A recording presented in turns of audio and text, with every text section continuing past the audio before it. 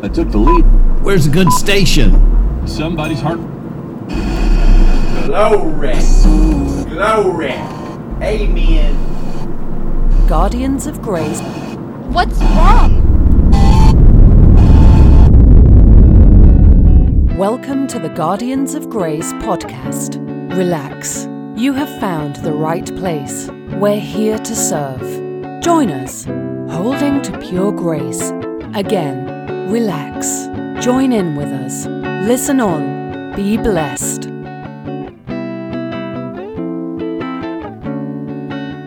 Fenders of Grace. Hello again, everyone, and welcome to another edition of the Guardians of Grace podcast. My name's Bill, and I'm here by myself today. Brother Steve, the Grace Guard dog, had a doctor's appointment, and I'd rather be here than at the doctor's, I'll just say that. But he's at the doctor's, just a routine checkup, not going to look at his brain or anything to see what in the world makes this guy tick. But no, he's not here, and I miss him. Not really fond of doing the podcast by myself, but here I am. But since I'm here, I'm glad to do it. And what I'd like to actually share with you guys is something that's been on my mind and been on my conscience, I guess, for a few weeks now. And it's ended up on my mind in several different ways. One way was someone at a men's Bible study asked me, do you believe that the love of God is all that's needed to change a person's life? That someone can actually be sanctified by the love of God? That someone can live a exemplary Christian life just by knowing that God loves them? My answer is yes, I do. I do believe that. And I'm going to cite some scriptures to support that. But also in their question was, don't you need some fear to get people to change their lives? I mean, you can't just let them go on robbing banks or whatever it is they do, the different types of lifestyles that, we talk about and say that society is going to pieces because of all these different anything goes lifestyles. And I would have to say once again, yes, the love of God can change any person, the worst to the occasional that tells little fibs and brags a little too much at work and does a few things he's not proud of, to the person that just lives an out-and-out decadent life. Yes, I do believe the love of God can change a person. And then I came here to Steve fully thinking we were going to podcast together, and we were watching, I won't say his name, he's a well-known preacher from a big state, probably said too much, and he was talking about you actually need the fear of God and the love of God working together, which made me automatically think of the verse in 1 John 4 where it says that perfect love casts out fear, because fear has to do with punishment or torment, it says. And those who fear have not been made perfect in love. So by that same standard, I would say someone that's living just the atrocious lifestyle that they may be living, I would say that they have not been made perfect in love. And I would say they actually probably don't even know the first thing about the unconditional love of God. I would say studying the Bible with the wrong perspective, like a Pharisee would also not lead you to the conclusion that it's the love of God that changes a person. I will say this before we get started. The fear of God, the fear of retribution, the fear of punishment does change behavior, but it doesn't change the person. And we can see that in what's going on right now in our own country, where we've said we're not going to prosecute people for different crimes. Yes, crime is rampant in these cities where they practice this lawless policy. So, yeah, the fear of God, the fear of punishment can actually deter bad behavior. I would say that. That's true. But it can't change the heart. And so you're having a person that's, because of fear of punishment, is a law-abiding citizen. He's afraid to rob a bank. But if you take that fear away, he'll just walk into a Walmart and throw a bunch of clothes in a basket and walk out the door and not feel bad about it. But if he thinks he's going to jail, yeah, you'll change his behavior. But the gospel is not about behavior modification. And the law was not really about behavior modification. But it did deter people from doing certain things because of fear of punishment. And to take the idea that the fear of torment of God is going to work together with the love of God doesn't make sense. I just quoted earlier in 1 John 4, it says, perfect love casts out fear, because fear has to do with torment. The one who is fearful has not been made perfect in love. And that's the goal of the Christian life. We want to be made perfect in His love.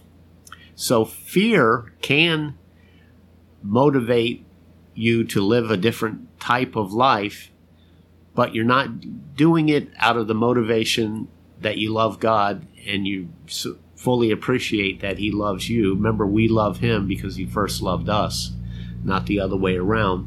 Paul also says in 2 Corinthians 5:14, which we'll go there, it's the love of Christ that compels me, controls me. It's literally got me hemmed in on all sides. There's no escaping the love of God. It says the love of God controls me because I'm convinced that if one died for all, then all died. And remember, the wages of sin is death. And by Christ dying for all, then Paul's conclusion is that all died. So the wages of sin being death, the wages of sin was paid in full on the cross by Jesus once and for all. So let me just read it. It's one of my favorite passages, and I don't have my Bible open. I'm going to see if I still remember it. Starting in 2 Corinthians 5:14, for the love of Christ constrains us, compels us. As I said earlier, it's literally got us hemmed in on all sides, because I'm convinced, Paul says, that if one died for all, therefore all died. And those who live should no longer live for themselves, but for Him who died for them. So there's a key passage right there. It says that the love of Christ is the controlling factor on his behavior. The love of Christ constrains him, makes all his decisions for him. It's the motivating influence in his life. It's enough for Paul to make every decision based on this gratitude that his sin debt was paid in full.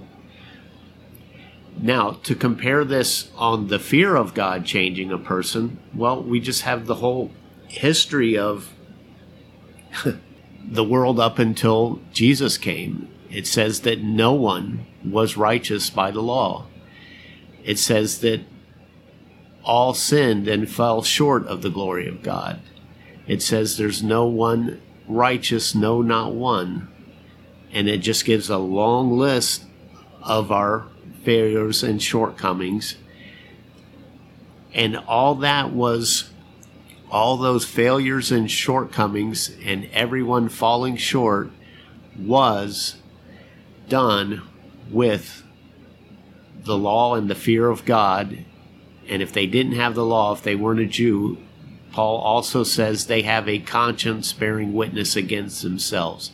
It wasn't enough to change their life. It may keep them from acting out in public and restraining evil to a degree, but it did not change anyone's life. Paul says the love of God is what constrains his life. In fact, before that, if you go back a little bit further than 2 Corinthians 5:14, I think it's like 5:9 or 5:10. It says, Paul says, since we know what it is to fear God, we persuade men to be reconciled to God. So what does he mean by that? Paul, as a Pharisee at one time, knew what it was like to fear God. Knowing what it was like to fear God, he persuaded people to be reconciled to God. So what does that mean? Is he promoting the fear of God as a behavior modification? No, he's saying, I know what it's like to fear God. I know what it's like to live under the law. I know what it's like to have this fear of retribution. I know what it's like to have God as my so-called enemy and to live and trying to please God and never feeling adequate to please God. And Paul was the guy that said, as far as my life under the law, he says, I was a Hebrew of Hebrews. I was a Pharisee. I was zealous for God. I had the law.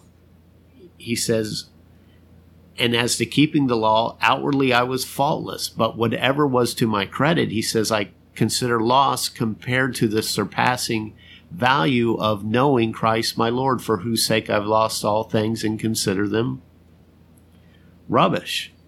It's a polite word for scubalon. Scubalon is flushable material. So Paul says, I consider all that fear of retribution from God, keeping the law through the motivation of fear, I consider that, even though I was faultless, I consider it rubbish compared to the far surpassing value of knowing Christ Jesus, my Lord, for whose sake I've lost all things. And what he's talking about is, I've forsaken this way of keeping the law and living by the motivation of fear. So Paul says, I do know what it's like to fear God. So he's saying, I'm pleading with you to be reconciled to God. Now, it says, the next verse says, God was in Christ reconciling us to himself. And we need to reconcile ourselves to God. What does that mean? If I'm already reconciled to God on the cross, meaning my sin debt was paid in full, I owe nothing because it was paid in full by Jesus, God has reconciled me to himself. So why do I need to reconcile myself to God? Because I don't want the ledger on God's side saying paid in full, and the ledger on my side, from my point of view, saying I owe plenty. Because if my ledger says I owe a lot more than I got, then I'm not going to live reconciled to God. I'm still going to live in a fear of retribution, a fear of payback to God, not knowing that my sin debt was paid in full. Will this motivate a person? Will this motivate the hardest of hard hearts? The answer is yes, it will. As you may know, Steve and I are both big fans of The Chosen. And one of the most amazing scenes in it is, and there's 3 words in the Bible that talk about this one event, and it was the calling of Matthew. Matthew was a tax collector. A tax collector was like being in the mafia on top of being a traitor to your country. All in one. They were the most despised, despicable people in the mind of the Pharisees. And there was one of Jesus' 12 apostles was Matthew, and he was a tax collector. And the calling of Matthew is just a few words in the Bible. It says that Matthew saw Jesus, and Jesus looked at him. It's basically all it says.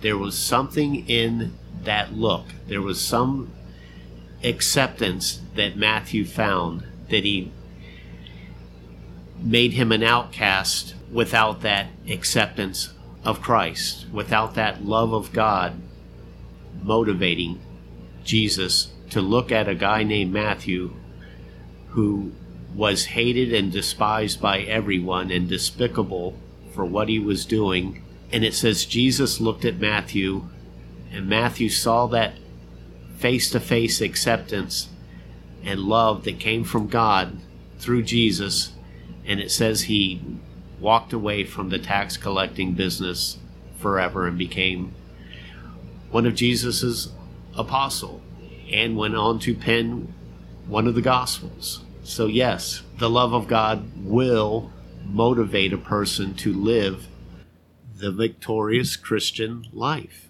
Paul therefore goes on to say in 2 Corinthians 5, verse 20, "Therefore we are ambassadors for Christ, as though God were entreating through us. We beg you, on behalf of Christ, be reconciled to God." Count it true is what that means. Verse 21 explains it. 2 Corinthians 5:21, "He made him who knew no sin to be sin on our behalf, that we might become the righteousness of God in Christ." So how do we become the righteousness of God in Christ? Well, he just said it. We realize, we believe this message that we are reconciled to God. What is the message? The message was motivated by the love of God. Paul says that. The love of Christ compels me, constrains me, convinces me. It won't allow me to have any other thought except that God loves me. And it says that it convinces him that if one died for all, therefore all died. And he died for all so that we don't have to live for ourselves. What is living for ourselves? Yes, it's living in sin, but it's also the person that is fearful of God and fearful of retribution from God, trying to live this exemplary Christian life because he has a fear motivating him. Paul says, no, it's the love of God that motivates you. Perfect love casts out fear. Fear has torment. It says in Hebrews 3 that God destroyed him who had the power of death, that is the devil, who through fear of death held us in bondage all our lives. He held the devil, the liar, the deceiver, held us in bondage all our lives through fear of death. Paul has taken that away. He says you don't have to have a fear of death because God was in Christ reconciling you to himself. So what is he telling you to do? Count it true. Count yourself dead to sin, but alive to God. That's what it says in Romans 6. In fact, Romans 6:1 says, "Therefore, what shall we do? Shall we continue living in the sin?" Or some people say, shall we continue sinning? You could say it that way, I guess. What is his answer? God forbid. Or do you not know that all of us who were baptized into Christ were baptized into his death? Isn't that the same thing in 2 Corinthians 5:17, that he's convinced that if one died for all died? Doesn't that mean the same thing as Paul saying in Romans 6, that we were all baptized into Christ, meaning we were baptized into his death? Didn't Jesus say before he went to the cross, if I be lifted up on the cross, I will draw all men to myself. He said this, it says, to indicate the type of death he would die, a death that would count for every person. So it is the love of Christ that compels us. And it is the fear of God that may modify behavior through fear of punishment, but it doesn't change a person. But it's the love of God that changes a person. And that's what it's about. It's about becoming a new creation. Let me actually change that. It's by knowing that you are a new creation, and knowing that all things, old things have passed away, and knowing that all things are new. And Paul says, check it out. You are a new creation. Now, what if you don't know this? Because some people don't know this. What if you don't believe it? Well, that's not going to help you. And let me show you the verse that I recently came to have an understanding, and it's in Romans 3:21. So remember, Paul said, if anyone's in Christ, he's a new creation. Old things have passed away. All things are new. All this is from God. This is the ministry of reconciliation that we've been given. We've been given to tell people that be reconciled to God because he has reconciled himself to you. And he no longer calls you a sinner, but he calls you the righteousness of God in Christ. Look at what Romans 3, I'm going to start in verse 21. But now the righteousness of God without the law is manifested, being witnessed by the law and the prophets. Verse 22 of chapter 3. Even the righteousness of God, which is by the faith of Jesus Christ, unto all and upon all that believe. For there is no difference. For all have sinned and come short of the glory of God. What is there a no difference between? It says believers and unbelievers, because the comparison is upon all them that believe.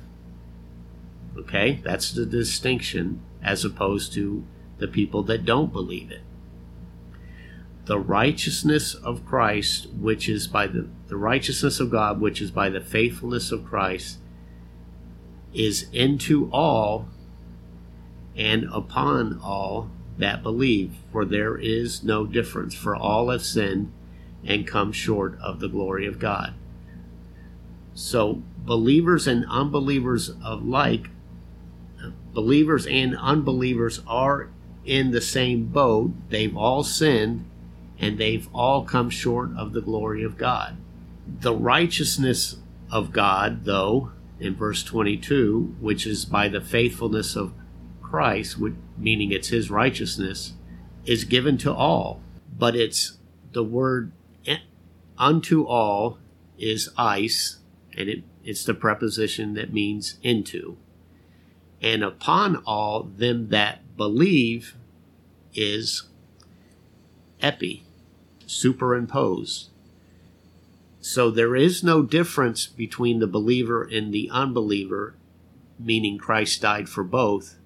But there is a difference between a believer and an unbeliever when it comes to living the victorious Christian life. It says that the believer, the one who believes that he's declared righteous by the faithfulness of Christ, the one that's believing that Christ is his righteousness, he has that righteousness not just credited to him, but it's the word epi, and it means superimposed on him, meaning that he can live by the very same righteousness that Christ lived by. Meaning that another way of saying this is he's living by the Spirit. And it's the Holy Spirit's righteousness inside of him.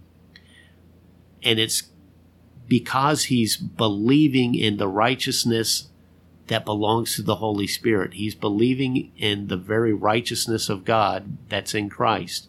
He's believing that he can rely on this righteousness that's given as a gift of the Holy Spirit to live the victorious Christian life.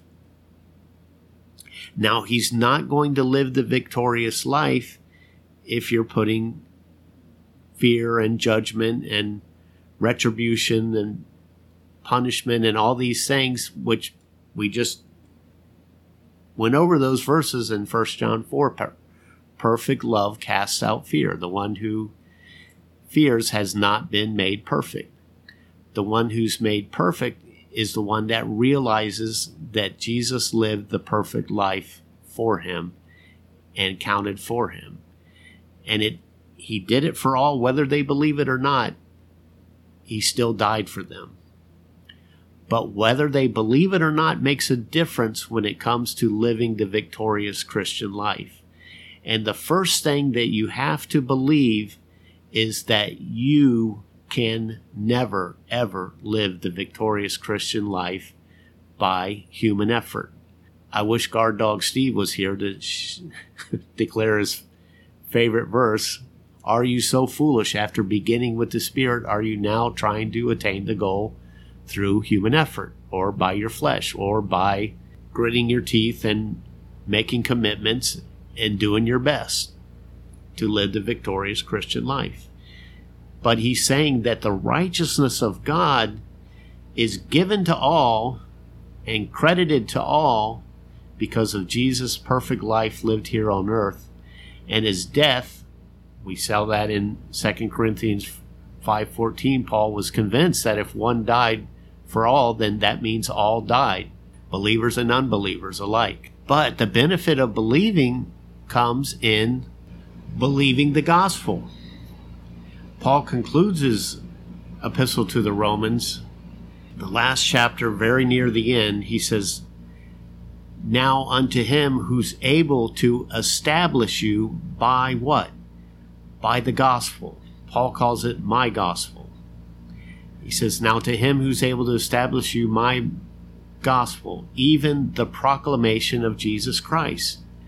So we have the gospel and the proclamation of Jesus Christ. Aren't they the very same thing? Yes, they are. The gospel is the proclamation of Jesus Christ.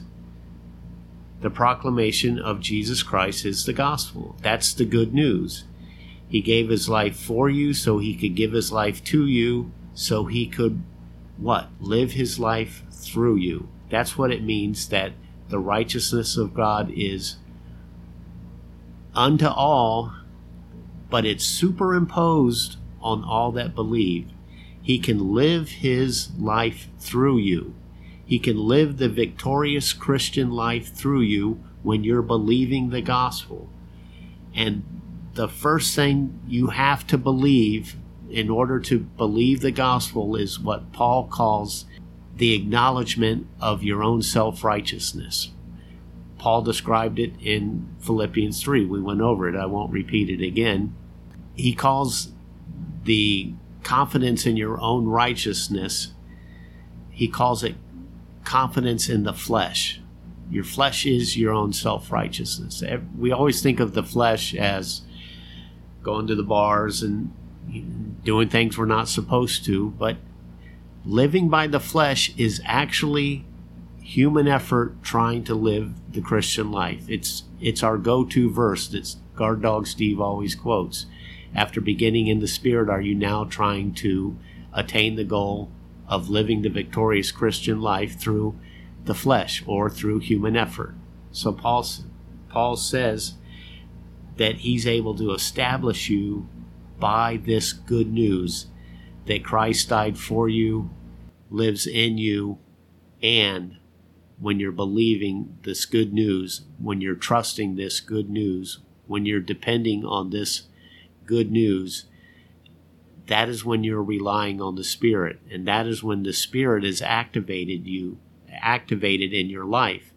And when we're living by the Spirit, it says there's nothing, the fruit of the Spirit, let me just quote the verse in Galatians, for the fruit of the Spirit is love, joy, peace, patience, kindness, goodness, faithfulness, gentleness, and self-control. All the fruit we want, all the good attributes of our life we want. He says they're love, joy, peace, patience, kindness, goodness, faithfulness, gentleness, and self-control. Then he says, against such things there is no law. There would never, ever be any inconsistency by the person that's depending on the Spirit to live the Christian life through him.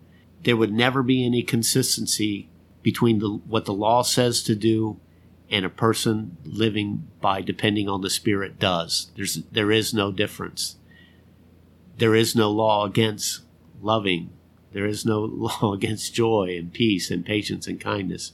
It's the qualities that make you want to be around that person who's experiencing the Spirit's love and joy and faith and patience and kindness.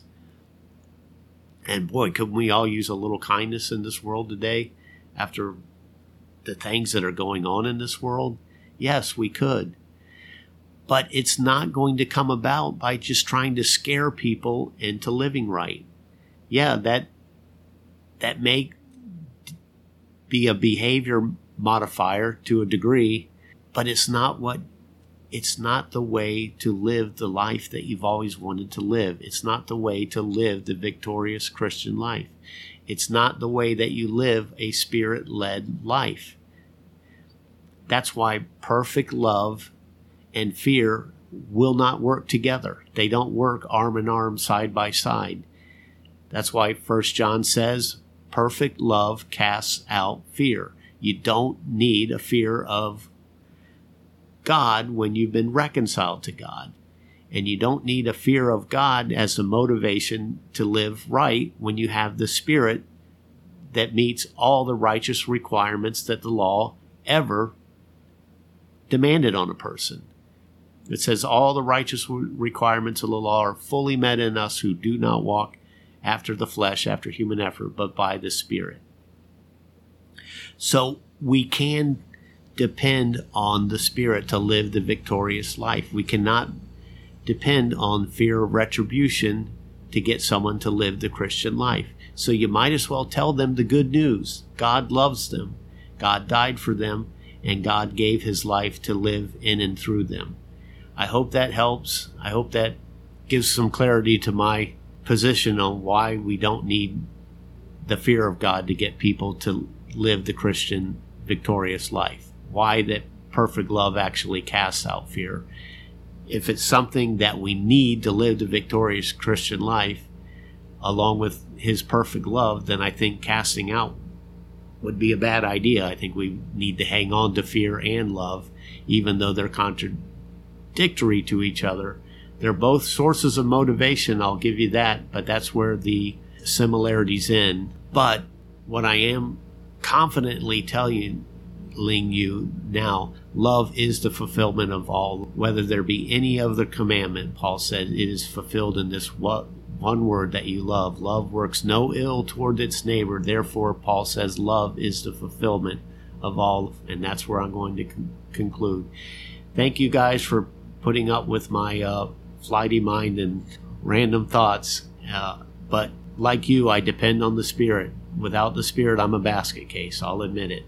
My mind wanders to all kinds of things. When I'm led by the Spirit, I feel like I just have the Spirit's peace, the Spirit's joy, and I just let it guide me. And that's the only way I live the victorious Christian life, because I have tried all the other ways, and let me just tell you, they don't work. But love never fails. So good night, everyone. We love you. Steve would say that too if he was here, but we'll be back with the guard dog next week. In the meantime, be blessed.